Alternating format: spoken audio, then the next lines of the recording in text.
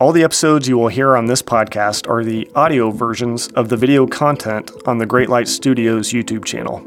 If you would like to watch the video version of this episode, you can find a link in the show notes.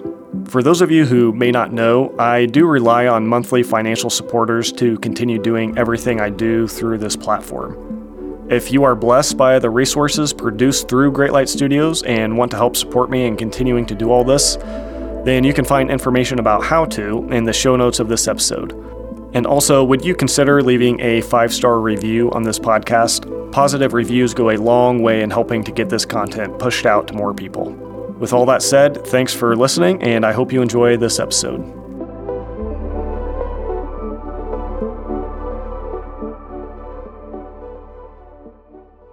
Those who were ordained to eternal life believed they were already true worshipers of God. And just as Abraham believed in faith, not in Christ, but faith in God for Abraham, it's the same type of faith. Are you a true worshiper of God? And now that the Messiah is here and the call is now to believe on him, those that did really love God are now saying yes.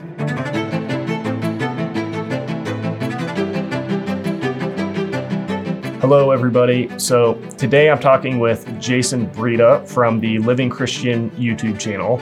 And I'm assuming a lot of you will likely be familiar with Jason and have probably watched some, if not all, of the videos he's put out on his channel. But he is a former Calvinist, and he has put out like a 5-part series kind of explaining his process, his reasoning for leaving Calvinism, and also walking through a lot of the, Calvinist proof texts.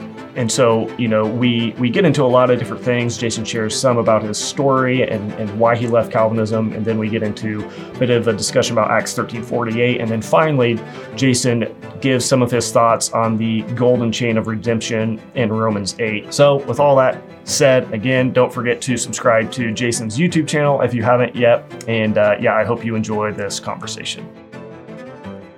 Jason, thank you so much for being on today. I've been spending the last couple of weeks watching through your videos, and I'm sure a lot of people are familiar with your content because I know some of your videos have gotten it's like 30,000 views, I think, or somewhere around there. So they're doing really well. Yeah, which is pretty awesome. But I think the first thing I kind of wanted to get your take on is like, what was your motivation, I guess, to do this in the first place? Why did you want to get on YouTube and share about this publicly? Really, like, why did you think this is important? Yeah, that's a great question. And in fact, it's a question that's been asked by people that are Calvinists, and I think they want to know because, what is the reason why? James White also asked the same question. What is the motivation behind why you're doing what you're doing? And so just to give you some context of like background and kind of who I am and what I grew up in. I grew up in the church since the age of 2 years old, basically. I was part of a youth group. It was what would be known as an Arminian type church. And I met my wife. We got married in that church. We had our first 2 kids in that church. And as a result of wanting to dive in deeper into God's word, we didn't feel like the church was the right place for us. And we started our own Bible study to try to, add on top of going to church. But it eventually turned into, we want to go find a new place of fellowship, and one that actually spends a little bit more time diving into the meat of the word and not just the spiritual milk, if you will. And so on our church search, we went to a lot of places that felt like it was the exact same thing that we were at. And then the one point I told my wife, Chelsea, I said, I think we maybe just need to go back to the church that I grew up in, because every other church feels like it's the same. And she's like, well, let's try this one last church. We know a couple people there. And I said, okay, all right, well, we'll go. But I was trying to find ways not to go. We went, and this was my first exposure to being in a church that did expository preaching. And so that was like a breath of fresh air. And I walked out of the service telling Chelsea. She looked at me and she goes, "What'd you think?" And I'm like, "I think I learned more about the Bible in this one Sunday morning than I have in like probably a year and a half combined anywhere else." And so I was blown away by that the Word of God could be taught in context so well. Now, I grew up, listening to WCRF. That's the radio station local to us that hosts a lot of people that are Calvinistic, John MacArthur being one of them, and not even knowing what expository preaching even was. But I should back up just ever so slightly that one of the reasons why we did also go into the church search is that I was desiring to pursue pastoral ministry, and in the denomination that we were in, there were some things that I didn't align with theologically that they would say you need to have in order to be a pastor, and I couldn't find that anywhere in Scripture. So that also helped embark the thing to search for a new place. And the church that we did recently leave from did leadership training within the church. And so it just felt like everything was right. And so, but I didn't know that they were Calvinistic. When you don't know Calvinism, you don't know what you're getting into. You hear people talk about this is God's word, and they focus on, hey, we want to make sure that we get the text right, line by line, verse by verse, and we're going to expound upon what the text says.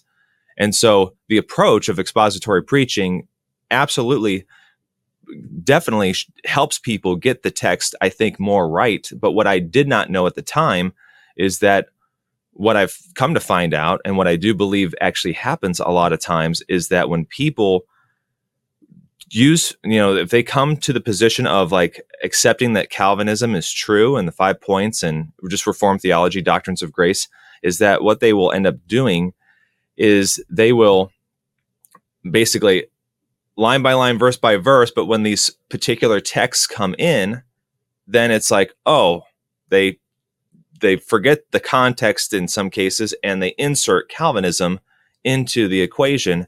But because they're going line by line, verse by verse, you just think, oh, that's what it says. And if you don't know, you take it at their word.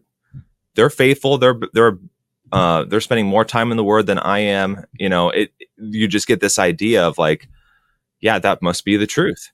And so I had to wrestle with that initially. And there was some early exposure. So we started listening to not only John MacArthur, and honestly, I don't even remember anything specifically about John MacArthur that I was like, oh, I didn't know about the Bible, if he was talking anything that was Calvinistic. But we started listening to Paul Washer, and just the passion that he had for what he taught. And I think that you get like before 2010, like Calvinism was kind of starting to gain a lot of momentum at this point. And so it was just becoming more aware and more out there that way. So it then started to feel like, oh, this is right. The truth is coming out. This is what the Bible really communicates. And so I can't tell you how many debates I listened to on soteriology, and people, and a lot of them were James White, because he kind of had the market share on YouTube at the time of debates, and he would debate Michael Brown or various other people on the topic of soteriology, specifically at different elements of Calvinism. And so, well, we came into the church ready to serve, ready to learn. I started an apprenticeship with the church, and met with the pastor every single week. I would memorize scripture verses. I would write summaries of sermons. We would go through different things, how to preach, how to teach. I was getting involved in different areas of serving, in the children's ministry and the student ministry, and just sharpening my knowledge of the word and the Bible and all of those things. And when I went in my own studies to then go to the scriptures, again, you're coming to it with these presuppositions that this is possibly true. And when you hear, and one of the things that I fell for was the false dichotomy that the only two positions that are out there is Calvinist or Arminianist. That was the two positions that were out there that, okay, well, let's look at the two different views of how God works in salvation and what is the most biblical solution. And I do think if those are the only two options, where I would, at the time at least, I would say, well, Calvinism gives God more glory, so that must be the more right position. So I kind of fell into some of the traps that are there. Yeah. I don't know if they're intended to be traps. I don't want to put that in terms of like, hey, people are just being trapped, but just the way that it's done, it does draw you in to that. And again, I've always wanted to take the position that I want to submit to what the Bible says. So if the Bible says that, I will submit to it. And so that's where I was, and looked up to people that I saw love the Lord. They were shepherding people and shepherding me and loving on my family and the church, seeing them weep over people that go through hard times, and then having weekly meetings with the pastors where they're sharing like just their hearts over the brokenness that they see in the world and sin and all of this kind of stuff. You feel like, man, these people love the Lord and they desire to get the text right. And this is how they understand the Bible. It must be true. When you look up to people that way, it's like, it must be true. Having talked to some people since I've left, I had a gentleman that I didn't know too well, but he was very opposed to the videos that I started to make and just me leaving the church in general. And he ended up just telling me a whole long list of people that have influenced him throughout the years that were Calvinistic, and was really trying to advocate these are great men of faith. And I don't deny it. I don't deny that there are people out there that love the Lord. And, one of the things, I don't know if you get this on your channel much, Jordan, but I've got people firing comments away like all over the place. So like one of the ways that people will comment is that Calvinism is not only just not right, but it's also it's a heresy that is damnable, and we should throw it out completely. And like it's a cult. These people are not Christian, and I mean, they go to obviously the far extreme with it. Now, while I do affirm that I don't agree with Calvinism, I also do not see that it is correct. And I think that that's why part of it is why I'm doing these videos, is to create awareness of it, that we want to represent God correctly. And I think that even though when we look at how does God work in salvation, there is an element of mystery to some degree, that God is just bigger than us, and we're not going to understand every nook and cranny on how God works, particularly in salvation. But by and large, I think we have a good idea of how he has communicated who he is in his word. And when anyone misrepresents the God of the Bible, the one true living God, then I think there's a stance that there's something in us that say we want to correct people, and so that they know who God really is. And so I'm not quick to say this person is not a believer just because they believe in Calvinism. Just as much as I wouldn't do that for anyone who would proclaim that they're an Arminian, which I also don't hold to, or a provisionist.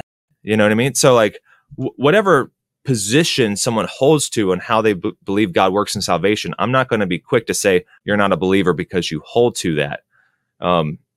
In some of those things, obviously there's people that believe in works-based, and I would say that's a false gospel.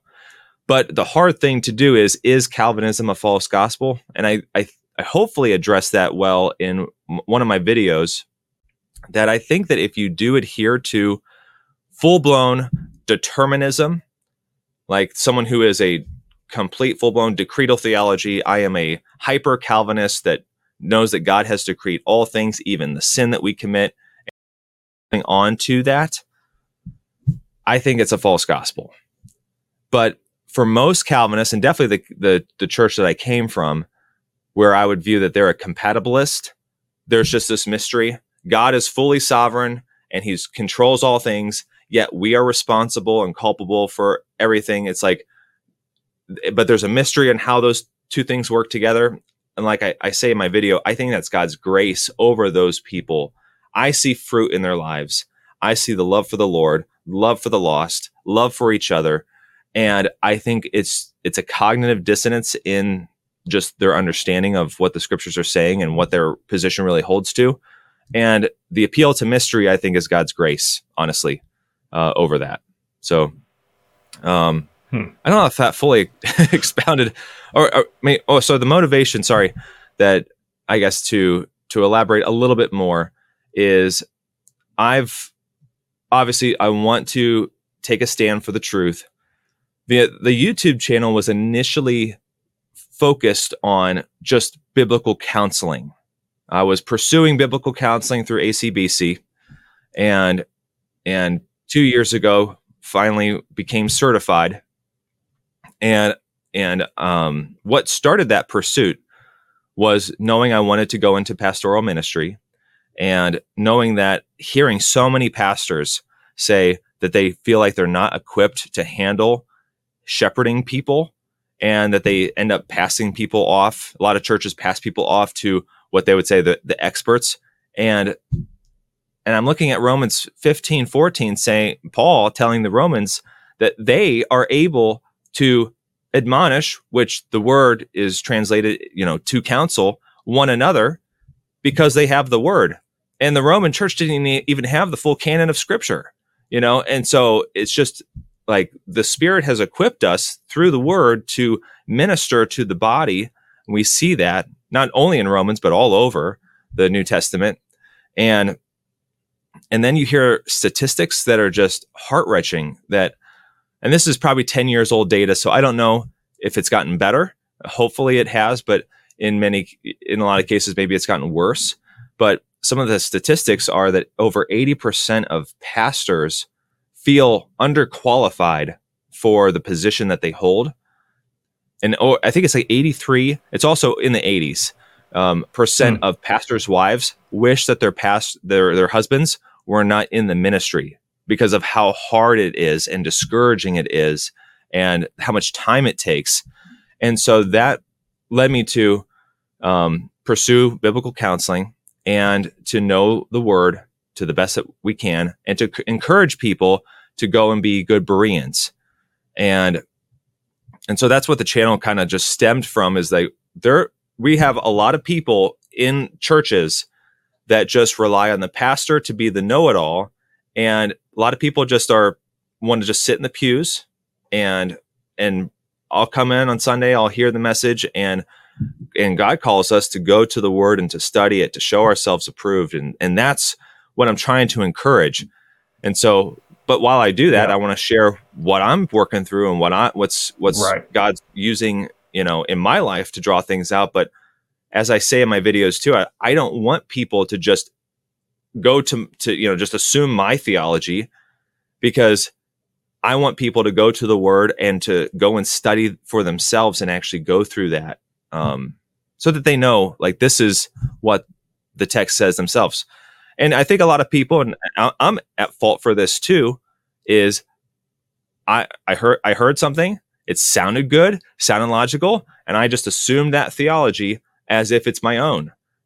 And I think that's just not a good thing to do, because no matter how passionate somebody is, how much you think they spend in the word and how godly they are, they could have the text wrong. So that's the motivation, is to encourage people to get back to the word, help them find different study tools to help them, and then give them the confidence that they have that the Bible is the word of God, and that they can use it to help other brothers and sisters in Christ know God, know him better, and help each other out and build the church up. So, one thing there that stood out to me that I just kind of wanted to touch on for a minute at least is just how you're kind of articulating this idea that at least a prominent aspect of what drew you to Calvinism was sort of this, these strong, prominent figures that were kind of purporting it. So and you can say whether you agree with this or not, but it sounds like at least in some ways, and maybe in some significant ways, it wasn't even so much about, their arguments being so convincing in the sense that it's like, oh yes, I do see that in the Bible, and I've always thought the Bible might have said something like this, and now he's just making it clear. Is more like, well, if these people who speak so passionately and they seem to know the Bible so much, and they're saying this is true, and yeah, I can kind of see I see what the verses they're using, I see how they put that together, so it must be true. So it seemed like kind of that, that influence of maybe just that initial, impact of seeing the difference between somebody like Vodi Bakum or, these strong, prominent pastors as compared to maybe other, examples that you were used to that weren't quite so strong, quite so passionate or zealous or whatever other definition you want to use there. So how, I guess, would you say that's accurate? Would you say that would be something that you would say applies to your situation, that it was kind of the influence of these, like the strength of these figures, less so maybe than how biblical they were actually being? Yeah. I mean, I will say, I think some of the argumentation that they used was compelling. But also it was a combination of, okay, my previous pastors before coming to that church never went through any of these passages. So it was almost like I did not even realize these passages were even there. We never went through Romans 9, never John 6, or if they did, and I've listened to so many people that I don't even know, I've just listened to them online, that if I'm aware they're not a Calvinist, they'll even mention something, and they'll just like kind of breeze past it. And even some expository preachers, they'll just kind of, that are not Calvinistic, they'll just kind of hop over the verse. They'll mention it, they'll read it, and then like they just keep moving on. They don't expound upon it. And it's kind of like, well, what does that mean from a non-Calvinistic perspective? I mean, you're not helping me here. But here, the Calvinists have an answer. It can be frustrating. Yeah, so the Calvinists have an answer to how they see the text. And if you then, I mean, Calvinism has had quite some time to kind of really build its case. And I think that the systematic of Calvinism is in and of itself, all the parts work together. It all makes sense. I really don't know how people are like 3-point and 4-point Calvinists, because you really need all 5 points to make it all work together. So for those that, I think those are people that, hey, I think that those are emotional arguments. Like I can't jive with limited atonement, but I can jive with the other ones because it seems like it's there in the text, but they don't know why. I think it's more of an emotional thing. Like, I don't know why I don't agree with that. Like scripturally, I just don't like the idea that Jesus only died for the elect.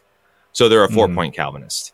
So yeah, I think it's lack of knowledge, it's lack of understanding. And then I think also a lot of Calvinistic churches don't like the label of Calvinism. And because if you just do a search on who John Calvin is, you're going to get people that are in favor of what he does, and you're going to get people that are going to talk about all the things that he did from a character standpoint are very, very, I think, very concerning. And that's not talked about enough. And that's also not talked about almost at all by Calvinists. And I think one of the videos I did talked about when I used to go to the Together for the Gospel conferences with my old pastors, and there was this display that they had in one of them. And for those that don't know, the Together for the Gospel conference was put together by a bunch of Calvinists, and you look at the label, it's like Together for the Gospel. Wow, that's great. That's what we're all about, right? And then everyone that's on there in terms of a panel speaker or a message giver are all Calvinists. There's not one that's not a Calvinist that's up there. Hey, we're also here in it for the gospel. And, things like that you just don't realize until you really, really start digging into things. You just think, hey, these are guys who are biblical and they all agree that this is what the Bible says. If you don't really know, it's like, oh, they're actually all Calvinists. So Alana actually made the comment one time and she goes, yeah, it's Together for Calvinism. That's what the conference should be called. And I'm like, yeah, you're right. And but they had this whole section on Martin Lloyd Jones. And I mean, I felt like this was like hyper glorification of him and his ministry. And I almost like, man, this almost feels like in some sense idol worship. And I didn't even and I'm bought and sold. Like, I love Calvinism. Like, I believe this is the truth at the time, and still feeling this check in my spirit. Off. Yeah, something just feels off. Why is there this magnification of a guy in his ministry? It's okay to, I think, say, hey, here is examples of how people have walked faithfully. But you know what? We got to point people to Christ. We got to point people back to the Word. This is the example that we have. And so just the hyper focus on individual men just seems a little weird. And it seems like well, what did they do? What did they believe? Well, these men that we're glorifying believed in Calvinism, So I don't know. So go ahead. It's interesting that you point that out, because I'm reading through a book right now, and just last night that thought just popped into my head, and it's not something that was new to me. It's a thought that I've had before, and it's a little bit difficult to know how to even talk about this without just sounding like you're spouting off rhetoric and just intentionally pejorative anti-Calvinism type nonsense. And that's really not. This has been sort of like you're kind of talking about. As a Calvinist, you had that. Well, this is odd. The magnification of this man it just seems off. And so that's, I think, as somebody who's always not been a Calvinist, but kind of just over the last decade becoming more and more familiar with it, more and more familiar with specific Calvinist teachers, and something that has always stood out to me, as I've kind of had that same feeling of this is kind of odd, and probably gone a little bit beyond that too. This is kind of very wrong, but it just has been that magnification of people. It's when I think of a Calvinist, I think of a burly man with a beard sitting in an office. But if I picture what that might look like, I'm gonna imagine like a Charles Spurgeon bust up on the bookshelf somewhere. And it's like that. There's nothing wrong with having a Charles Spurgeon bust in your office space, but it's just kind of that. I don't know, that culture of, there is this like exaltation in a sense of like, they would never say that these people are, even apostles are on the same level as the apostles. I wouldn't think, but there is this, I don't even know how to describe it other than it's like too much emphasis on men. And I've never been able to help but just to go to the 1 Corinthians 1, like, were you baptized in the name of Paul or Apollos or Peter? It's just like all of us are we're fellow ministers. We're, with you even. And so I just think, and again, Calvinists would not argue with that for a second. They would not for a second say, well, Charles Spurgeon is something more than that. Or John Calvin or Jonathan Edwards.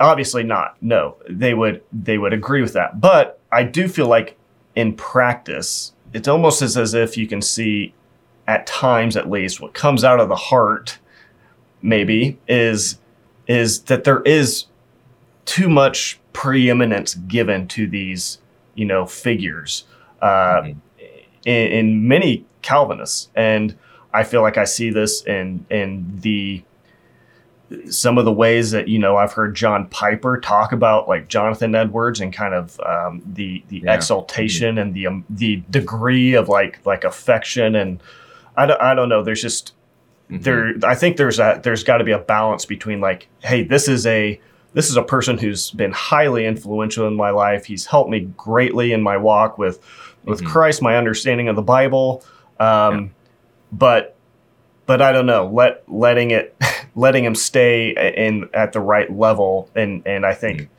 it does seem, this is just my personal assessment, I could be wrong. It just seems like that becomes kind of mixed up in the culture of Calvinism very often. And I feel like these men are given a prominence in people's hearts and their minds that is, I think, not fully healthy. Yeah, no, I 100% agree. And it's so easy, I think, to do that. I don't want to also label that Calvinists are the only ones to do that, because I think there's a lot of, it's easy to do, to exalt. It's easy to do men in general. Yeah. Yeah. But it's there. I mean, I do see it there within Calvinism for sure. Mm-hmm. Yep. Yeah. So you ended up joining a Reformed church. And, I know you're a bit limited on time. So what I think what I'd be interested in hearing is what were the things, that started to eventually make you doubt? Because you were in the church for, was it 10 years, I think, if I remember right? Yeah, it was 11 and a half, I think, is the actual time. But yeah. Okay. So then what were kind of some of the things that 11 and a half years is a long time to be convinced of a certain theological position. And I'm sure that you were increasingly so over the years. And so what were the things that started to make you think, have the wait a minute, or how does that work? Or that doesn't seem to make sense with that verse or that verse. How did that play out? Yeah. Well, so, I mean, like I mentioned, initially as I was coming into it, I was listening to people and listening to debates and the scriptures that they used, and hear expository sermons on what, them expounding upon certain particular text of the scriptures. And then, okay, now I'm seeing it. So then I was in it, and I was a 5-point all the way. And because I believed that it was the truth of the scriptures, but I would continue to listen to debates, in part because I wanted to always be able to give a reason why. I mean, I had family members that didn't believe it. So out of love for them and wanting them to believe the truth, I wanted to be able to be ready in season and out of season to just know how to respond. And what are the arguments that are coming against Calvinism, so that I can be aware of like what are good responses that I can do. Doing all of this with the intent, like, I'm not just trying to win people over to my theology. I really did believe this is the truth, and I want people to know the truth. I want people to know who God is properly. But, this is with the guise of believing that Calvinism is true. So just continually, if there's been anything I've just spent a lot of time just evaluating, soaking in, chewing on, it's been soteriology. And then it actually was Alana and her husband Hector, who we've been friends with for quite some time. They came out and said, we're not Calvinists anymore. And our initial response was, oh, okay, wow. Well, where'd that come from? And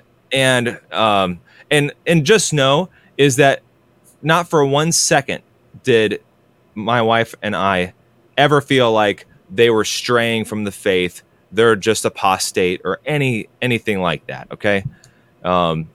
But it was like, okay, well, let's hear you out. So I ended up just asking questions. Well, what about Acts 13:48? What about Ephesians 1? What about 1 Corinthians 2:14? What, and I just started labeling all of these Calvinists. Well, what do you do with this? What do you do with that? What do you think of the golden chain of redemption, which I know we're going to talk about, and all of these things. And everything that they said was okay, I get it. I don't agree with it, but if that's how you're seeing it, but it was like, I don't agree with you. I can see how you could look at the text that way, but I will say this, is that it was enough of a pebble in our shoe to say, you know what, if there is anything here that is even remotely correct, we need to go to the scriptures and evaluate it. And, God bless my wife. She was one who, I think she has been such a good helper for me to ask the hard questions. And I just see God using her to just ask really good questions to get me to think, to get me to go and to the word and study. So I don't have it here. It's upstairs, but there's a book called an ESV New Testament Panorama Bible. And I don't write in my Bibles because I like it to be clean and stuff. But in this, it's like a $20 or $30 purchase, and thing's massive. There's a ton of room to write. And I just went through that. And one of the things that I tackled first was the whole element of, does regeneration precede faith, or does faith precede regeneration? The Calvinists would say regeneration precedes faith. And so can I find explicit texts that were in there? And this was probably the thing that stuck out to me the most talking to Alana and Hector. It wasn't so much their responses to it, but there was a statement that they made that when they went to the text to validate that's what the text is actually saying, in context, it wasn't saying what they originally thought it was saying. And so that's where it made me think, okay, I need to go to the text and learn it in context. And I can't tell you how hard it was to take off the glasses of my presuppositions, believing that Calvinism is true, to then truly work through the scriptures and wrestle with it. Like, it was very, very hard. But the element that helped me get a kickstart is finding systematically, all throughout the New Testament, where does regeneration precede faith ever? Where is that explicitly in the text? And I can't find a single verse. Now, I can see how some people will make that's what it's saying, but it doesn't actually explicitly say that. And but there are tons of verses that show us that faith precedes regeneration. And I think another thing too, just to mention, is that a lot of Calvinists will just tell you this is what it is. They're just telling you Calvinistic theology. This is what it is. It's absolutely true, and they run with that, and then they go to the text. So they tell you it's true, and then they go to the text, and then you're already assuming what they're saying. Oh, it's already true. Well, there it is. Instead of, I'm going to the text and I'm going to expound upon it. So it's like a reverse of doing proper exegesis now. It's like, I'm going to the text with my presuppositions, and I'm telling and communicating to you that it's true. And then I'm going to read the text and make sure that you see what I'm seeing. I see that also a lot too, from Calvinists lately. So I just ended up not seeing that. And it was at this point where I was working through this and knowing that there was probably some other elements of things that I needed to work out. Obviously, like, I feel like I just opened Pandora's box, and I needed to now go down the rabbit hole and find out what else is there beyond this. And I was kind of this interpretation initially. It was, well, maybe both are true, and God is just mysterious, and Calvinism is true, and the people that are not Calvinists, they're also right in their interpretation. It's just a big mystery still. And obviously, coming to from the point of being a compatibilist, it was very easy to gravitate to thinking that way. But it was at this point where my pastors came to me and they said, we're ready to put you forward to the congregation and announce we want you to be a part of the pastoral staff of the church. And I was like, Perfect what are you timing. doing, God? Something I've been striving for a long time, and, feeling the call that way. And I said, guys, I got to tell you, past few months I've been working through soteriology, and I'm at the point now where I'm not seeing regeneration preceding faith. That's where I was. And I think they were good. I mean, like, the conversations were done well. I mean, like, full of love, all of that stuff. All of that was just done very, very well. They didn't agree with me, obviously, but they listened. And I would just say everything from that point of view was done very well. And they even saw, like, well, I don't know if it's just for generation preceding faith, because if that is where you're at, then there probably is more that that's going to happen, I guess, as a result of, if you believe that faith precedes regeneration, there's other implications to soteriology that's going to be affected as a result of that. And I was hopeful at the time that maybe there wasn't, but obviously, as I continued to do my studies, there obviously was. So yes, that's what got me going. And it was probably a year and a half of all I did in my spare time was just study.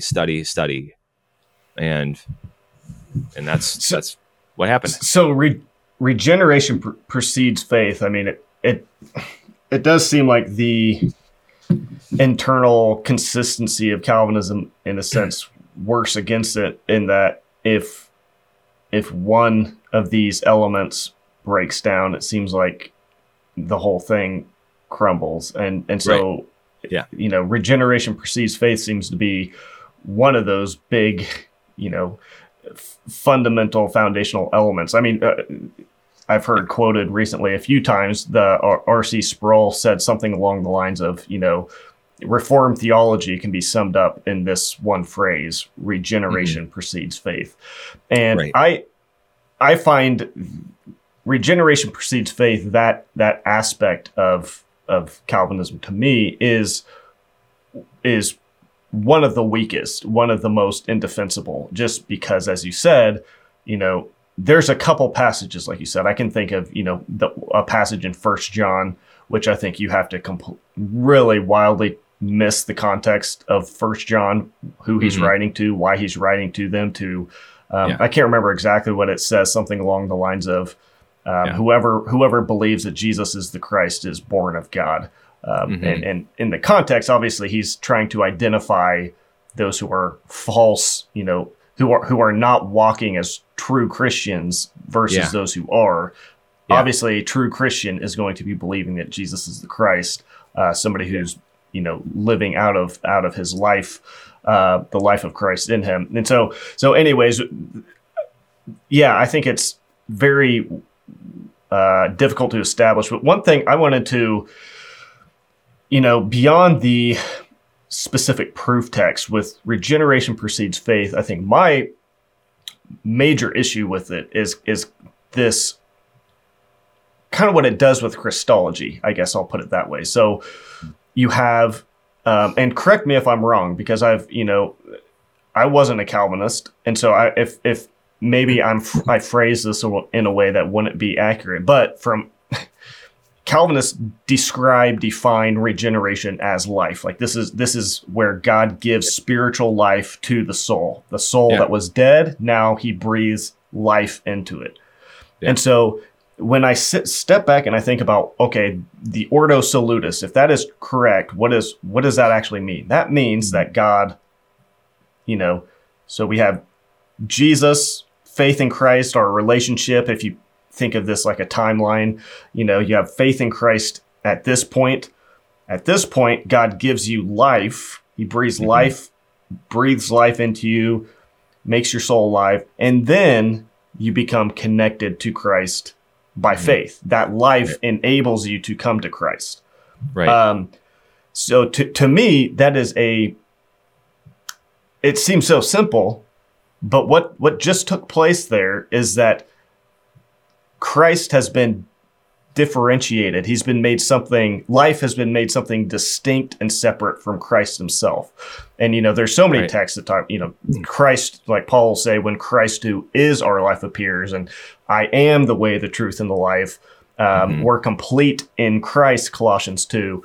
And so all these, I just think it just portrays this idea that, God kind of dispenses salvation in a variety of packages. It's like, yes, you get election, obviously, before the foundation of the world, and then later on you get this blessing of regeneration, but those two things really then lead to your subsequent relationship with Christ. And so Christ becomes sort of this, intermediary step, just one step among many of getting you, back in a reconciled place with the Father, if you want to put it that way. And so I just think that, Christ is life. Whoever has the Son has life. Yeah. Whoever does not have the Son does not have life. And so my question to Calvinists has always been like, what is that life? Like, so there's some kind of spiritual life that's not Christ himself. And so I just wanted to put that out there and ask if that's something you've thought about, or like, how do you think even like a Calvinist would hear what I just said and maybe respond to it? Yeah, I honestly don't know exactly how they would respond, but because I honestly don't think that a lot of them have actually worked through it. I think that there's a way to explain away anything. If they so choose to do that. And that's with any position that someone doesn't agree with. But I think honestly that it's something they have to wrestle with, because if life is given to them first, is that life in Christ?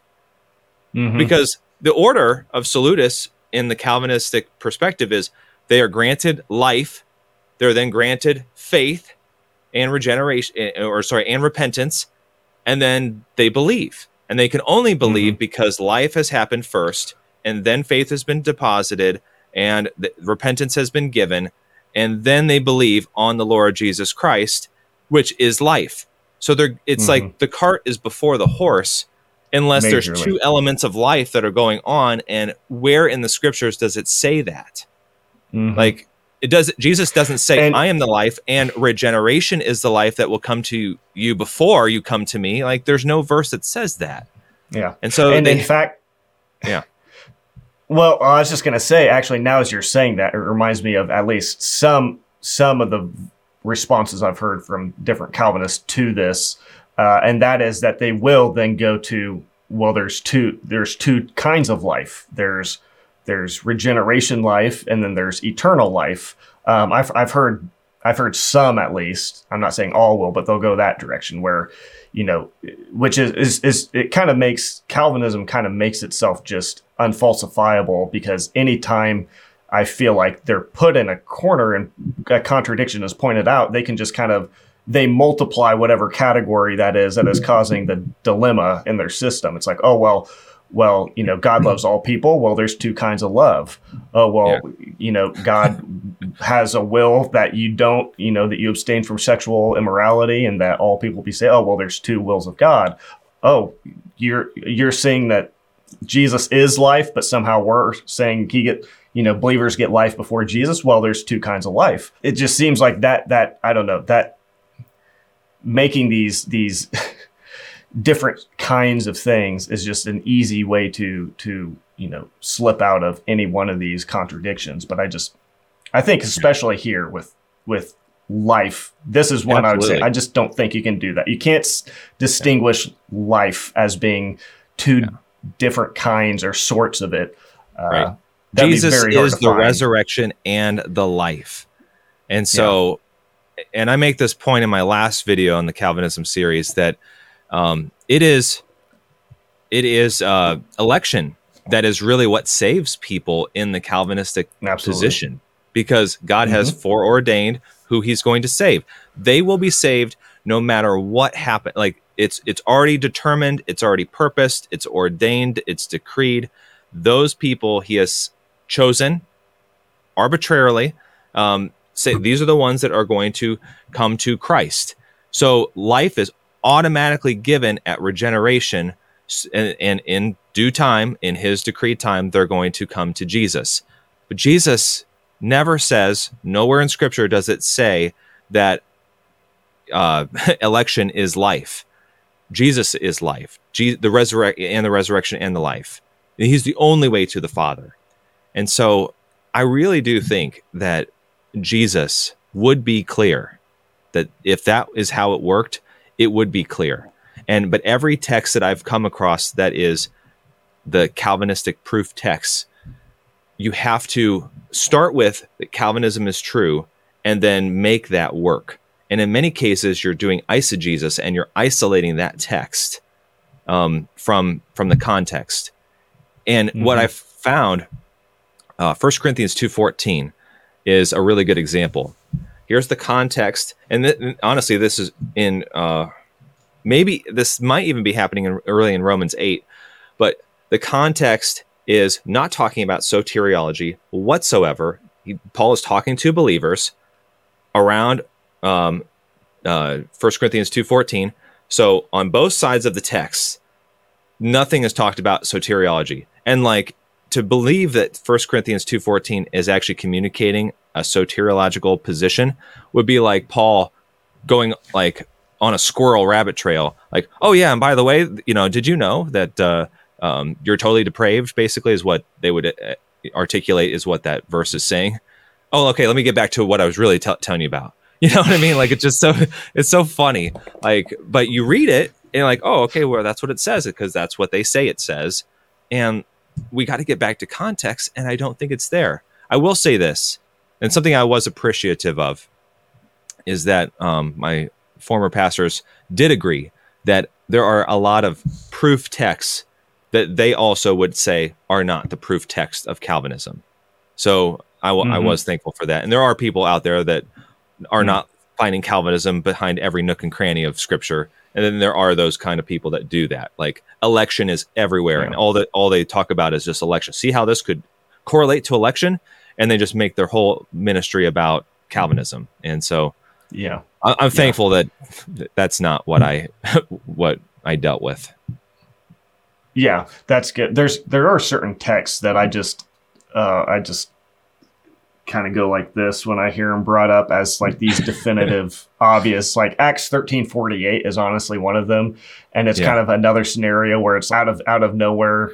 Luke just decided, oh, and by the way, there's only certain people who are chosen to be saved, and all these people that Paul and the apostles are, rebuking at times for not accepting the gospel and angry at, and Paul's kind of, rebuking the Jews and saying, okay, well, now we're going to go to the Gentiles because you're hard-hearted and you didn't believe. Well, actually, they couldn't have believed anyways because these individuals in that crowd weren't chosen. And so, Acts 13:48 kind of stands out as one of those that would just kind of be like, where did that come from? Yeah, I mean, Acts 13:48 was the first the text that convinced me it was true. It was that was the text, honestly, and it was the last text I had to work through to try to figure out. Yeah. So it was the one that held on the longest for me. That's interesting. Well, maybe explain that. How did you work through it? Because I think that's kind of a significant. Sounds like then if that's kind of that last thing gripping at your ankles as you're trying to go out the door. And I think this is the case for many people. And so, when I say what I just said, I don't want that to come across as, only an idiot would have a hang up with this verse. That's definitely not the case. No. Because it's just one of those things where if you're in this and that is how you've seen it, it would be, there are these verses that, though, when you do understand the context, it's like, oh, it has nothing to do with what he's saying. But when that's what you've been taught to see, it can be very hard to unsee. So how did you unsee Calvinism and Acts 13:48? Yeah. And so when I would go to Acts 13:48, in all complete transparency and honesty, I feel like you can read a verse and feel like, okay, I probably understand what the verse is saying. You look at John 3:16, all right? Like there's verses out there that you don't need to read before and after to really understand what the verse is communicating. And I took that same approach with Acts 13:48, just thinking that it was just plain as day clear. And I didn't know how to work around it saying what it says. Going back to the text and actually reading it in context, I learned that these are proselytes, Gentiles that were converted over to Judaism. And they're there the week before. Paul goes to, the week before, preaching, and they want to be involved. They want to be a part of hearing the message, because they're true worshipers of God. And we got to think this is a very unique time in redemptive history, because you've got, the apostles now who are now proclaiming Christ. Jesus is resurrected. And the church is spreading, and the Holy Spirit is given now. I mean, it's just, everything's brand new. It's fresh. It's happening for the first time, that anything has happened. The promises from the Old Testament are now being fulfilled right now in the early church. And so you've got true worshipers of God, people but they're waiting for the Messiah. They're waiting for the revelation of the Messiah coming. And Paul, just like he says in Romans 1:16, I'm not ashamed of the gospel, for it's the power of God unto salvation, to the Jew first and also to the Greek. His mission was to go to the Jews first and then transition over to the Gentiles. And so he preaches to the Jews first the week prior, and then he brings them in, and he basically makes, he reprimands the Jews, because you are rejecting the Savior. We're turning now to the Gentiles, and he proclaims the gospel to them. And the verse says, and all who were ordained to eternal life believed. And what I've learned ever so recently is that in the Greek, it can be translated both ways. So here's something where I think Calvinists can impose their theology onto the way that translations are put in. And I don't know a translation that says it the other way, but doing some research, that the way that it is written, it can be written that those who were ordained to eternal life believe, but it can also be rendered, those who believed were ordained to eternal life. That says something completely different. And so I've just even been more recently confirmed that, the way that translations are put together matter. And we need to make sure that, we get the text right. And so grammatically speaking, in Greek, it's more properly communicated that those who believed were ordained to eternal life, and that reads completely different. So, right? So, yeah, I've never heard that particular way of handling it, but that's interesting. Something I'd like to hear and maybe dive deeper into. Even if that's not true, those who were ordained to eternal life believed, they were already true worshipers of God. And just as Abraham believed in faith, believed by faith, and we see Romans 4 and 5 expound upon that it was by faith, and not in Christ, but faith in God. For Abraham, it's the same type of faith. Are you a true worshiper of God? And now that the Messiah is here, and the call is now to believe on him, those that did really love God are now saying yes.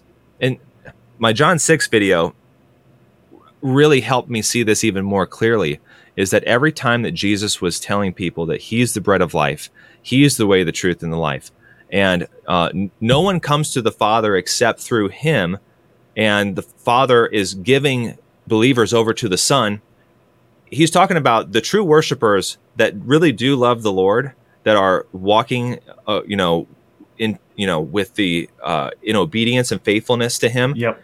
God the Father is handing them over now to the Son, because the Son is going to be magnified and glorified, and he's our King. And so, and this is a unique period of time, because Jesus was, living, the life that we should have lived, not yet died and risen again, but now he has died and risen again.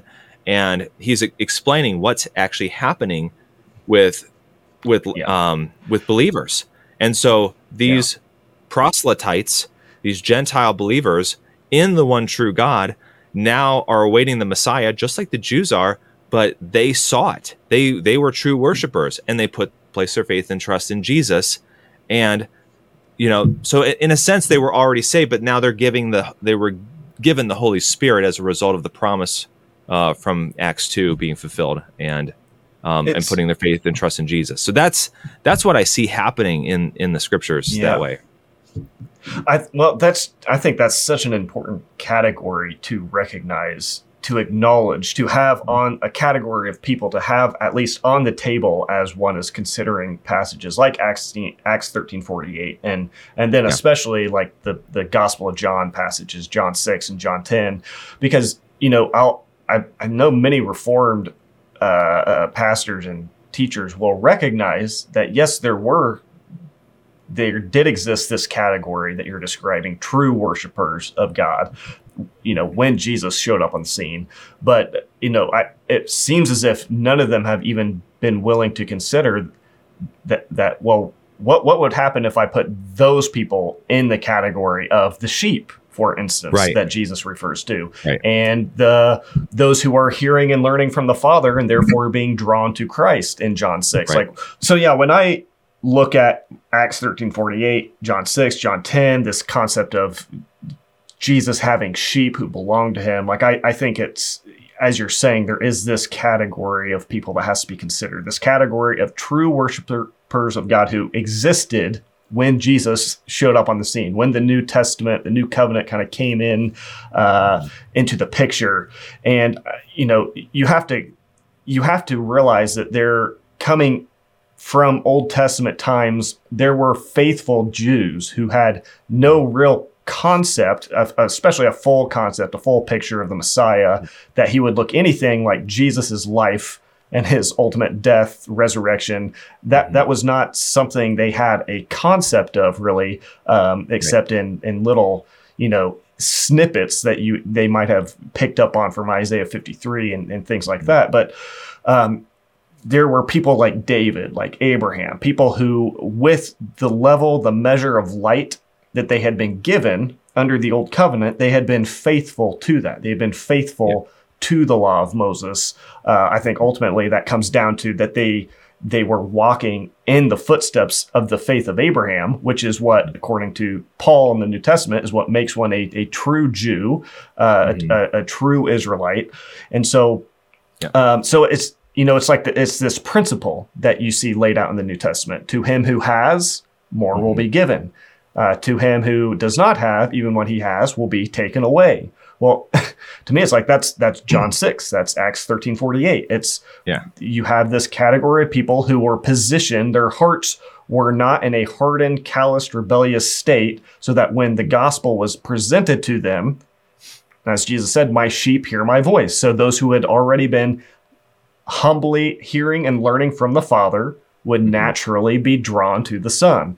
They would recognize the voice of the shepherd that they had already been listening to and was now actually here in front of them in human form.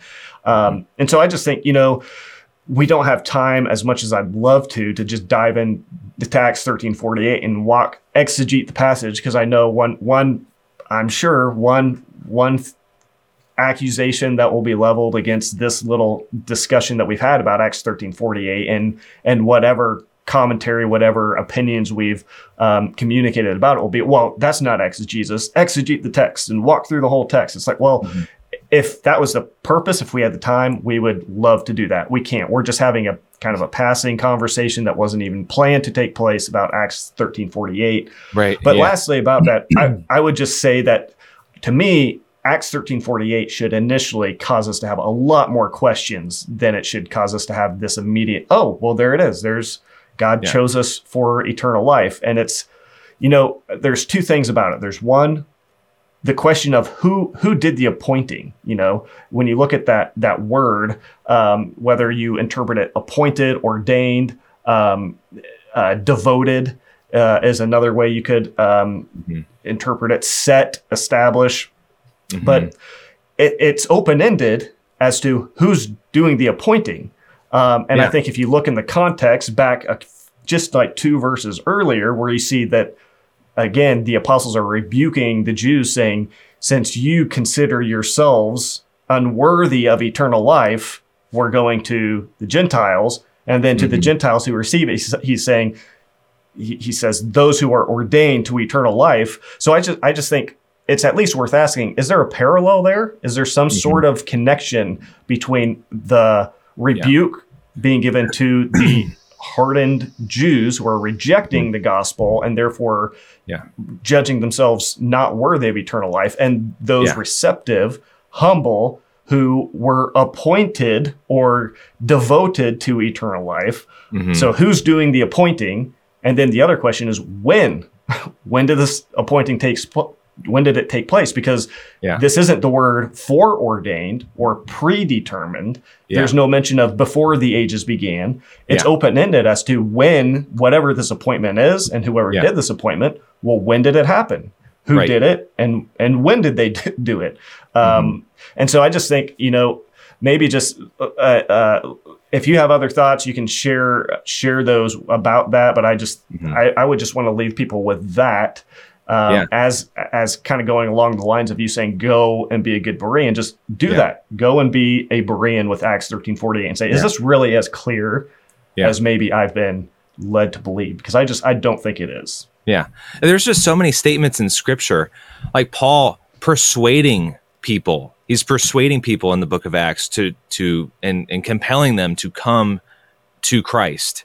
Like, and if anyone has their theology right, I would probably say it's Paul. Of any man that's not Jesus, if anyone has their theology right, it's probably Paul.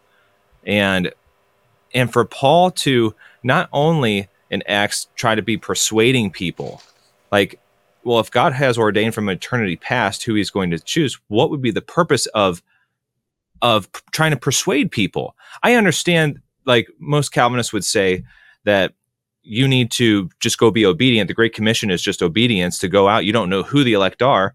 And I would say the same thing for Paul, if that interpretation is true. But why would they need to persuade? Like, he still knows that there's elect people who will hear. You can just communicate what you need to communicate. There's no need and urgency to persuade anyone, because God has ordained whoever he will bring to himself. And we're just the means to follow through with an obedient call to go preach the gospel. So there's no need to persuade anyone, but yet Paul is persuading people. And again, Paul is lamenting in the beginning of Romans 9, almost as if like he has more love for his Jewish brothers and sisters that are rejecting the gospel, saying that he wished that he could have his own life sacrificed for the sake of them. Well, that doesn't... So Paul loves these people more than God does? If Paul has his theology correct, then he's going to communicate what is Calvinistic, if that is the truth. God has decreed that you guys are not going to believe, and some of you will, and some of you won't, and whoever he wills, it's for his glory, and I accept it. It's not my job, not my control. Why would Paul make statements to say that he wished that he could be a sacrifice for them so that they could believe, if he knows that's not how, you know what I mean? God's not going to work that way. It doesn't make it. So there's so many things like that that don't make sense. And so, I mean, these little statements along the way and all throughout Scripture are little pebbles in the shoe of people that are wrestling through Calvinistic theology to determine, okay, is this true?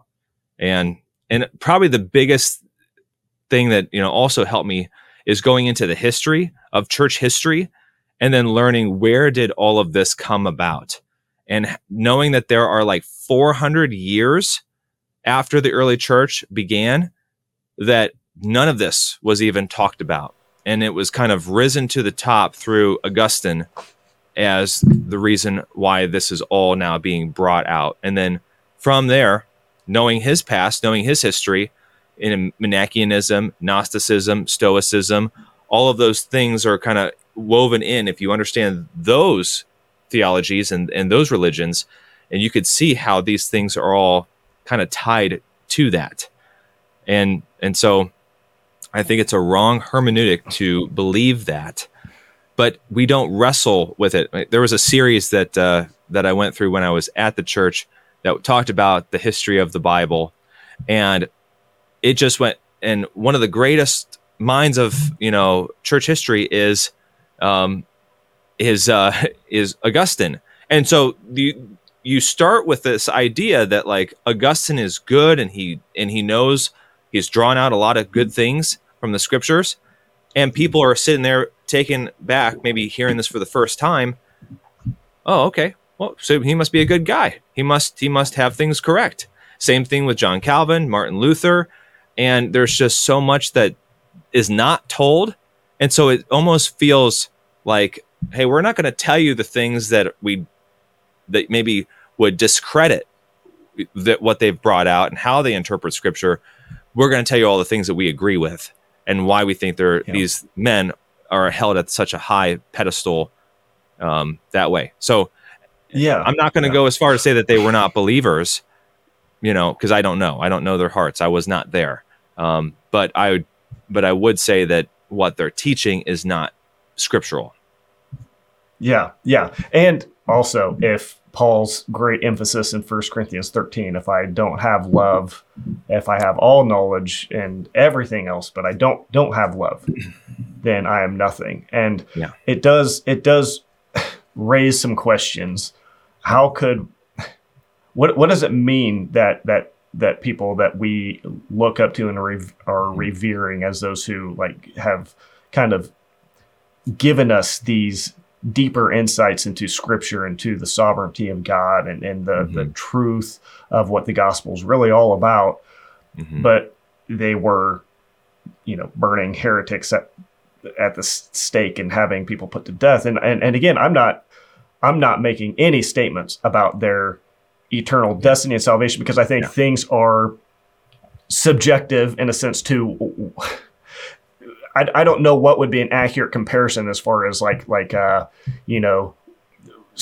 stumbling and struggling with sin and weakness of the flesh, in that day compared to what it is now. But, that's something at least worth considering. And again, this is, it's difficult to talk about without coming across as just throwing out non-Calvinist rhetoric. And that's not the point. This is just an invitation to consider these things, because as you're saying what you just said, I think about many Christian apologists who would quickly point out the lifestyle and the sins of like a Joseph Smith and say, see, like, how can you trust anything he says? Just throw him out, throw out everything he says. He's obviously in error. This is obviously a false prophet. This is obviously somebody we should not listen to because he did X, Y, and Z. He had multiple wives. He was greedy and dishonest and so on and so forth. And so it's like, well, what? Maybe there's a bit of a double standard there in these scenarios. Maybe we shouldn't look at Calvin and others as these somewhat arbiters of truth. And there's a lot of Calvinists who haven't even read Calvin. And so I know they'll hear me and say, well, John Calvin has nothing to do with my Calvinism. And so I get that. But again, I guess just this, I think there are some things here worth considering. And I suppose this would come back to, I do think there is that culture of elevating these men to a level that they shouldn't be. And just some questions here, hopefully worth thinking about. Yeah, absolutely. You were just talking about Paul and somewhat of the absurdity that would seem to be going on in some of these scenarios where you have Paul, preaching to these people who reject the gospel, but expressing frustration. And it would just seem like, if I was somebody under Paul at that time watching him, I had been trained by Paul in, Reformed, quote unquote, theology. Obviously, it would not have been called that. But if I had been taught by Paul and Paul had held the doctrines of grace as we understand them today, like that was in line with how he thought, and those who followed Paul knew that. It was understood that there is an elect people. There are those chosen who will accept and embrace the gospel because they were preordained for just that, and only they will be given the regenerative life, making their souls alive so that they can even have the faith to respond. Dead people cannot do anything other than reject and hate the gospel. If that's the theology that Paul was approaching these, evangelistic moments with, it warrants asking the question, Paul, why are you so frustrated with these people? Why are you expressing, frustration and disapproval and like anger at these people who are rejecting the gospel? It's like, right? You should know better than any of us that this is exactly what you should expect. This is exactly what's going to happen. You're entering into this knowing full well, likely most of these people, they're God haters. They're born hardened and blind, and they can do nothing other than hate God. Those in the flesh can only hate God. And so, Paul, why are you acting surprised or shocked or frustrated even? It would just seem like if you're holding consistently your theology in your head as you're being as the message of the gospel you're presenting is being rejected, you should be somewhat like, okay, well, I'm just going to move on then. Apparently those are non-elect people. And so there's that. And then, as you mentioned also, the Romans 9, wishing that those who seemingly he goes on in Romans 9 to describe as, reprobate, passed over, whether you're a double predestinarian or not, or either passed over or just predetermined for this fate. He goes on in Romans 9 to kind of describe that this is the condition of these Jews, this is who they are, but yet he opens up the chapter by saying, I wish I could, give myself for them. I wish I could be accursed and cut off from Christ in their place, in the place of these non-elect, unregenerate, reprobate people that God chose before the foundation of the world to hate rather than love. And so, again, it just seems like, Paul, what are you doing? Like, who are you, to answer back to God? No, 100%. And that's what's so interesting about people that do really adhere to, they understand. I'm not talking about people that don't understand, because there are definitely people, I think, that they just have a cognitive dissonance. But there are people that are very aware, and I've seen it even in my comments section, where, I'm a decreed, ordained son of God, like eternity past, and they're adamant of like, I'm preaching a false gospel. I'm unregenerate as a result of what I'm saying. And part of me is just scratching my head. Like, you realize that in your position, I can do nothing other. Like, if I really am an unregenerate person, I am only doing so because God has decreed that to be the case. So there's nothing. You are a lion eating meat. Yeah. Why are you so persistent to call me out if literally nothing can be done unless God does something in me first? He's not going, you know what I mean? So it doesn't make sense that they're so persistent. Some people, I will say, I have appreciated, there's been very few comments I've received that go this way. I'm a Calvinist and I'm here to learn. Thank you. Iron sharpens iron. Like, that's great. That we can work with that. And one thing I want to advocate, which I don't think I've actually utilized this statement but something that I would want to heighten is that I'm not here to be the Holy Spirit for anybody. I'm here to the main message I want people to get is to go back to the Word and to be a good studier of the Word and let the Holy Spirit teach you. And then, people then have said, well, so some of the comments I've gotten as a response to people I've talked to in person about this has been, so, well, teachers and preachers are given for the edification of the body. So are we just supposed to be, you and your Bible under a tree, and that's the only way that you're going to learn? No, but we are to take everything that we hear, test the spirits, see if it's true. We're called to be discerning. We're called to do our own studies. We can't just assume someone else's theology because it sounds logical and correct. Like, we're to do our own studies. We're to show ourselves approved that we know what the Word of God says. And that's just greatly lacking, I think, in so many ways. And part of it is by nature of the enemy creating an environment where we have so many distractions. Our lives are continually busier and busier, because I think the nature of things of what the devil, if he can pull you in this way or that way, and to get you off focus, to have your mind always consumed with information, and to be, have that quiet time and to rest and to just read God's word. Some people don't even have the ability to sit and just read anymore because they're so distracted and stimulated by all of these things that are going on. There's so many things that you can get yourself involved in. And, especially at least here in the West.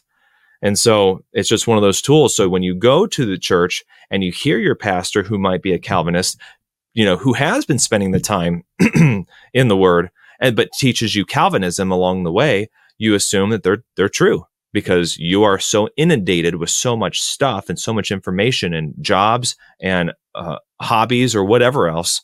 It's a lack of prioritizing time. My call is to prioritize your time, get back into the word, study, and don't just take what people say at face value. I mean, even everything we say, don't just hear us and say, okay, I accept that.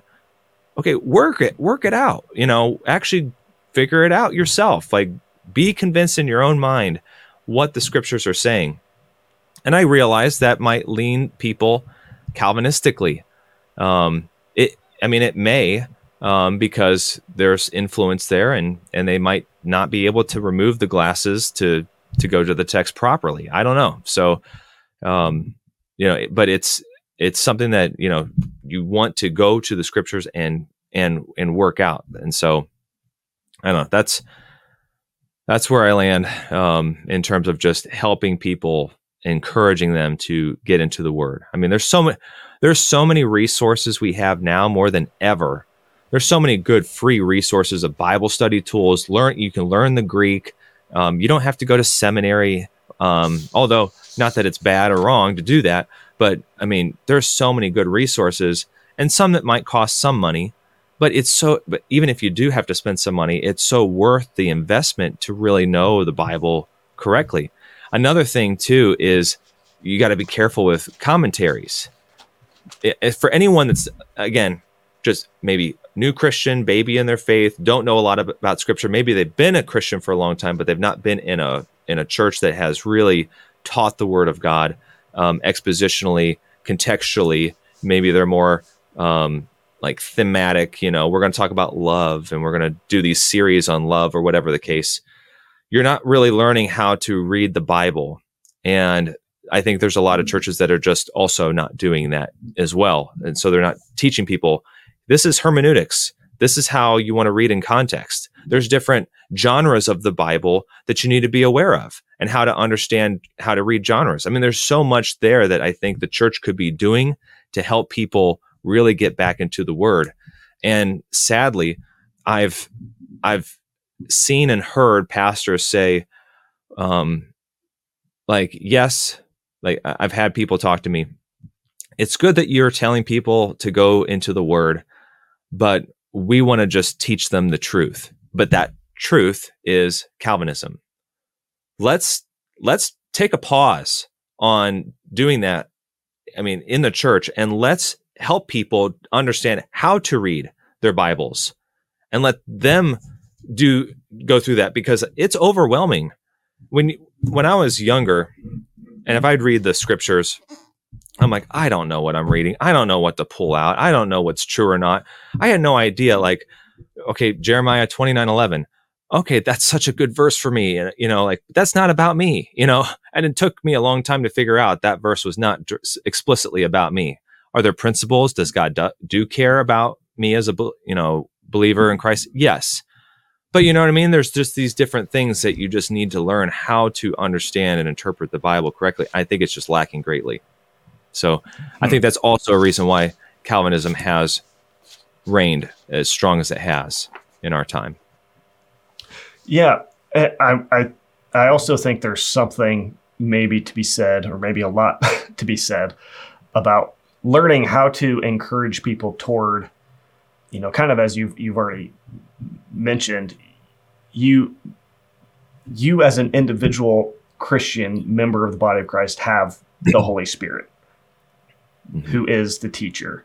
And what does it look like to push people toward, intimate knowledge of God that I think really is Christianity? It's knowing God loves me, not just I know this as a doctrinal position that I can, write down and, expound upon in a book, but I know it. I know it intimately, in the same way that, I can know my wife has red hair, and I can describe red hair, what it looks like, and I can write all about that, but at the same time not know my wife. And so I think Christianity is so much more about that intimate knowing, which involves having right thoughts, right thinking doctrinally about God, about the gospel, obviously, but encouraging people to know that, hey, one, you don't have to have all this figured out. What matters most is that you are having that intimate connection with God, and knowing that through that relational dynamic, he can teach you things that are 1 Corinthians 2, the hidden things of God that we can't, having these discussions, we cannot articulate in words and cause somebody to understand, but an understanding, an insight, a depth of knowledge that comes from like an inward revealing, an illumination of the heart and the mind that only comes by the Spirit of God, where he reveals to us that that no man has seen, which no man has heard, things that have not entered into the heart of man. These are the things he has revealed to us by his Spirit. And so I just think there's something there about, what's the balance between focusing on theology, quote unquote, doctrine, hermeneutics, and as sort of our method of understanding God, and what is the level to which we should say, this is how you're going to get that. Because I guess I say that because just more from a personal experience, I feel like the most profound times where I've been looking at the Bible and had these, oh my goodness, I have never seen this before. And I know what this is saying. And it's like the word of God is living and active, sharper than a two-edged sword. It's like it becomes alive. And I think many Christians will know what I'm talking about when I express that. That didn't come from, having deep theological discussion or any of these things that so often I think we get caught up in. It came from sitting on my bed by myself. I was pretty new as a really personalizing Christianity for myself, but I just found myself being impacted by the Holy Spirit, and these things were becoming alive. And so I guess there's just, what's the balance between not getting people to think that I have to learn Greek, I have to do all this. It's like, well, no, not everybody's going to do that. Right. Yeah. But at the same time, we can end up in such damaging places when we don't, when we don't consider this other side, this other approach. If I don't know if I even want to call it that, but so it's not one or the other. But I just think that, I guess for me, in these conversations that I see going on Twitter and in the YouTube comments, it just seems like it seems like I see people and even myself sometimes forgetting that, wait a minute, the Holy Spirit is really the teacher. And so, yeah, I don't know that I have a clear thought there, kind of just talking and put that out there and see what you make of all that. Yeah. And I also know you have to go here in a minute, so we can wrap it up. Yeah. Well, what I would say to that person, because some people, and this is not to put any burdens on people that don't need to be there. This is, on one hand, we are called to give an account and for the hope that lies within us. So we want to be able to defend the faith, understand why we believe what we believe. Those are all good things to work through. But will we understand all things perfectly? No. This side of heaven, I don't think so. But what's encouraging is that is all of this doctrine and theology and understanding Greek, is it necessary? I look at the thief on the cross that Jesus says, today you will be in paradise. How much doctrine and theology did he have? Probably almost nothing, but he, right. I don't know what all was going on, but he placed his trust that this is the Savior, and Jesus responded, you will be with me in paradise. And so that's how amazing God is and how good his grace is. That, yes, on one hand, we don't need to have, stacks of books and, have read and all of this stuff to understand God, to understand the gospel, to be saved. But on the other hand, we should strive while we have time on earth. We should devote time to learning his word better and to learning who he is and what he's done and what commands and things that we can learn to walk in obedience and faithfulness to him in his word. So it's yes and both, you know what I mean? So that's how I would look at it. Yeah, and when it comes to these sort of situations and conversations where you have doctrines and theologies being propagated that, to our side at least, are problematic and troublesome, that is obviously one place where the Greek and the book stacks of books become a little bit more important, because you can't just at that point say, well, God revealed to me personally on my bed that an interpretation of Romans 9, that's not what you said. It's like, well, that's nice and all. Go get in line with Joseph Smith and but tell me what is that, and does it line up with rational, logical argumentation and the context and the language and all that. And so definitely not one or the other. Mm-hmm. Well, I know our intent was to go through Romans 8, and that kind of flew out the window. We may not make it. Yeah, we may not make it. But I mean, I will say there's two elements here, I think, within Romans 8 that there's the total depravity, is a proof text in verses 7 and 8. And then there's the golden chain of redemption, verses 28 through 30. And so, I don't know, do you have one? We're definitely not going to exposit it. So yeah, again, I know you don't have a ton of time, but if you could just give like whatever you're able to communicate about the golden chain, because I think this is one that people have asked me quite a bit about, and I'm still working through it personally, trying to figure out what, how do I handle it? There's certain ways of handling it that would see, when he starts out by saying those who God foreknew, that it's shouldn't be taken in such, again, an esoteric kind of eternal mystery sort of way, but just know God, the Old Testament saints, those that God knew before, look at how he, and I find that to be very compelling as one way of handling it. But all that say, I'm not fully settled, and so I would love to hear what your take on it is. Yeah, well, I would say that in all understanding of any text, it's a working position. Like currently I'm going to hold to this, but I think it's always a good thing for us, especially with texts that are harder to work through, is always have the mindset of, I want to be a learner and always continue to go back and learn. It's good. It feels good to be settled. This is what the text says. There are some texts in Scripture that are just those harder texts to just work through. Not that this necessarily is one, but because this is such a hot topic, I'm always willing to reevaluate and always question, okay, did I properly understand things? I'm always willing to do that. So I'm going to read it really quick, just so our listeners can just know it. So it really starts in 29, but I'll go to 28. And we know that all things work together for good to those who love God, to those who are called according to his purpose.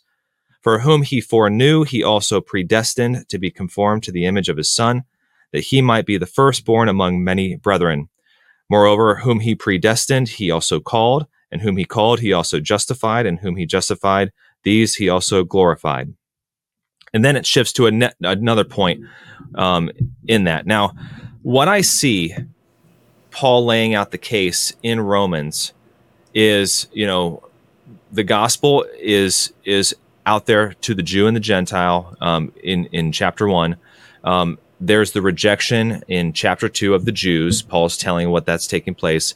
And then that all are sinners, basically, in chapter 3. 4 and 5 talk about faith and justification. Chapter 6 and 7 are building up the case of like this, Paul in chapter 7 is this internal working of like, I do the things I don't want to do, kind of thing. And there's a lot of like arguments that Paul brings up, almost like he's prepared in advance. These I know are going to be some of the questions that people ask me, so I'm going to present them to you, and then I'll give you a response as to how to think through this biblically and properly. So he's doing a lot of that as in the book of Romans.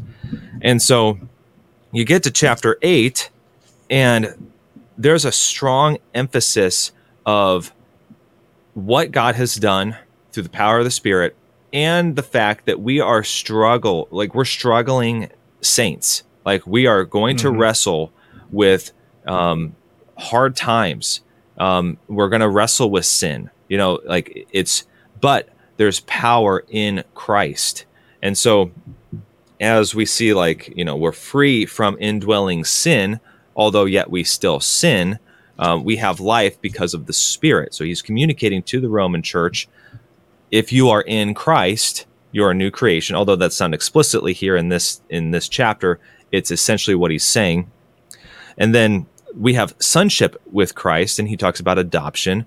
And what's interesting with adoption is that, the Calvinists would say that you are adopted into the family of God. And yes, that's true. Believers are, but the adoption would be that foreordaining, I'm choosing to bring you into my family from an election standpoint.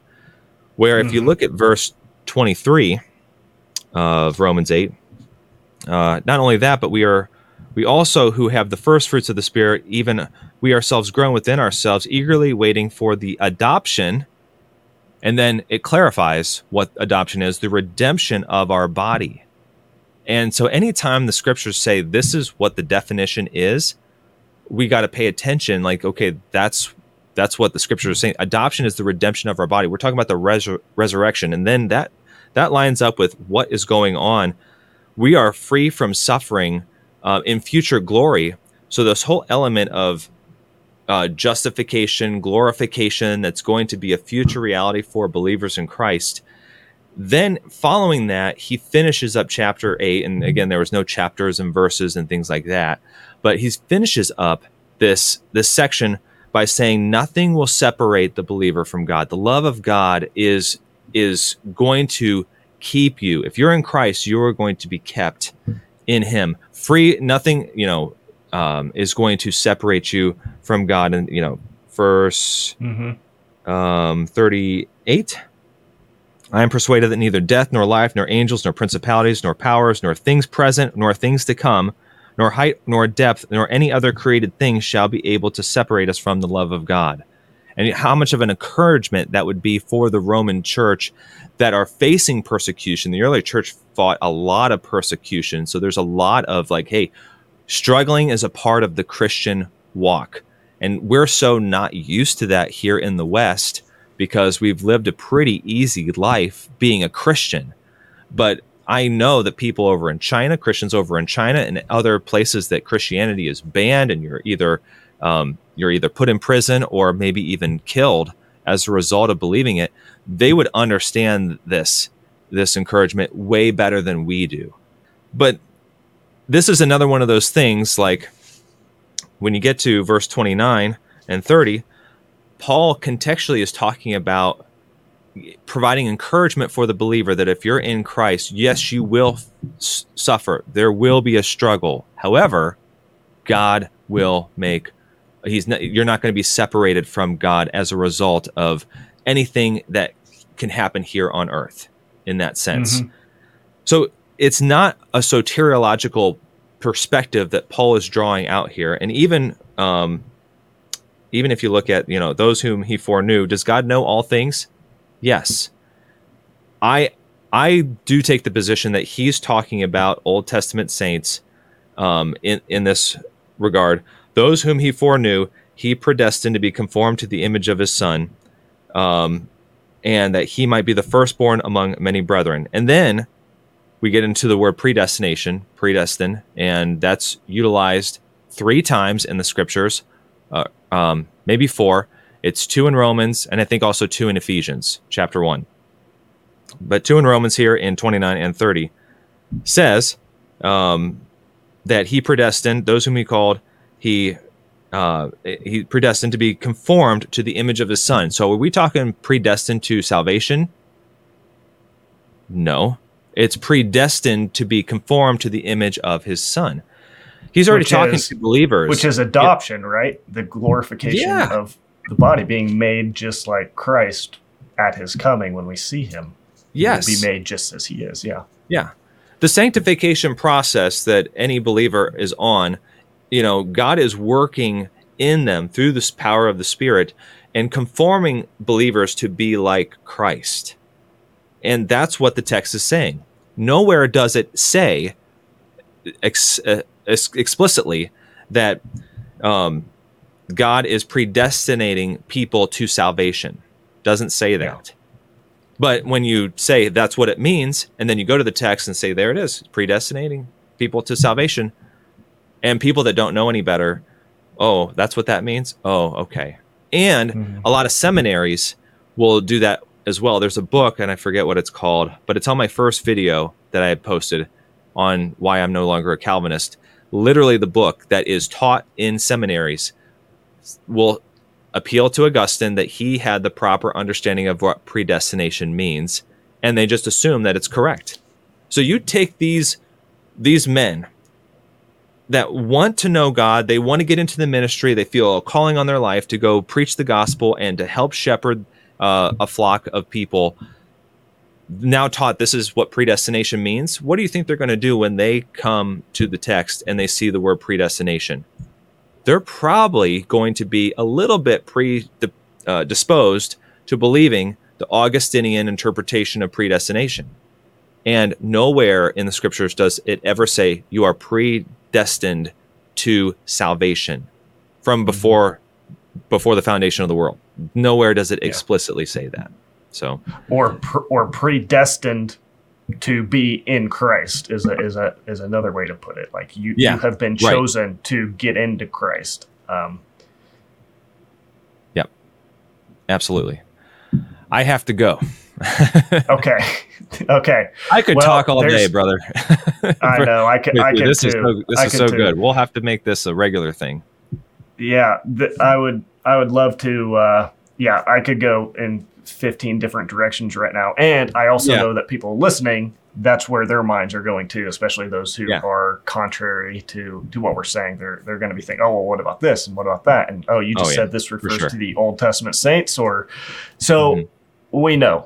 We understand that this isn't an end all argument that we presented in any way, and in many ways, all we did here, I think, is hopefully set up some questions and pushed you to say, one, to have questions for us in terms of, well, how can you say that with this verse, or how, but also hopefully we've said some things that would make you question and at least be open to the possibility of saying, well, maybe I should take a relook at Acts 13:48. Maybe I should take a relook at regeneration precedes faith. And so, that would be all I guess I could offer at this point, knowing that we can't fully unpack Romans 8 as deeply as we'd like for time constraints or any of these other passages. But hopefully we can get to some more of this in the future. So, Jason, do you have any final thoughts you want to conclude with here? Only don't take what we've said at face value. I mean, you can chew on it, but go and do your own studies and go back to the Word and trust the Word at what it says, but go and be a good Berean. Well, thanks a lot, Jason. And make sure, if you haven't already, go check out Jason's YouTube channel, Living Christian, which I'll link to in the description below. He's got a lot of great content already on Calvinism, and I'm sure there's probably more to come. I appreciate it. Thanks so much, Jordan. I've had a blast. Yeah, me too.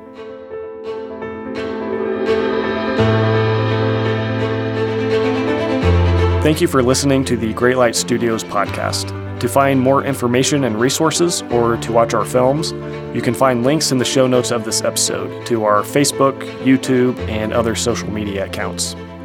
For those of you who may not know, I do rely on monthly financial supporters to continue doing everything I do through this platform. If you are blessed by the resources produced by Great Light Studios and you want to help support me in continuing to do all this, then you can find information about how to in the show notes of this episode. There have been a handful of people that have jumped on to support on a monthly basis in the past month or so, and I just want to say thank you to all of you. Thank you also to Burns Cornerstone Community Church and all the other monthly financial supporters who make it possible for me to do what I'm doing. And also, would you consider leaving a 5-star review on this podcast? Positive reviews go a long way in helping to get this content pushed out to more people.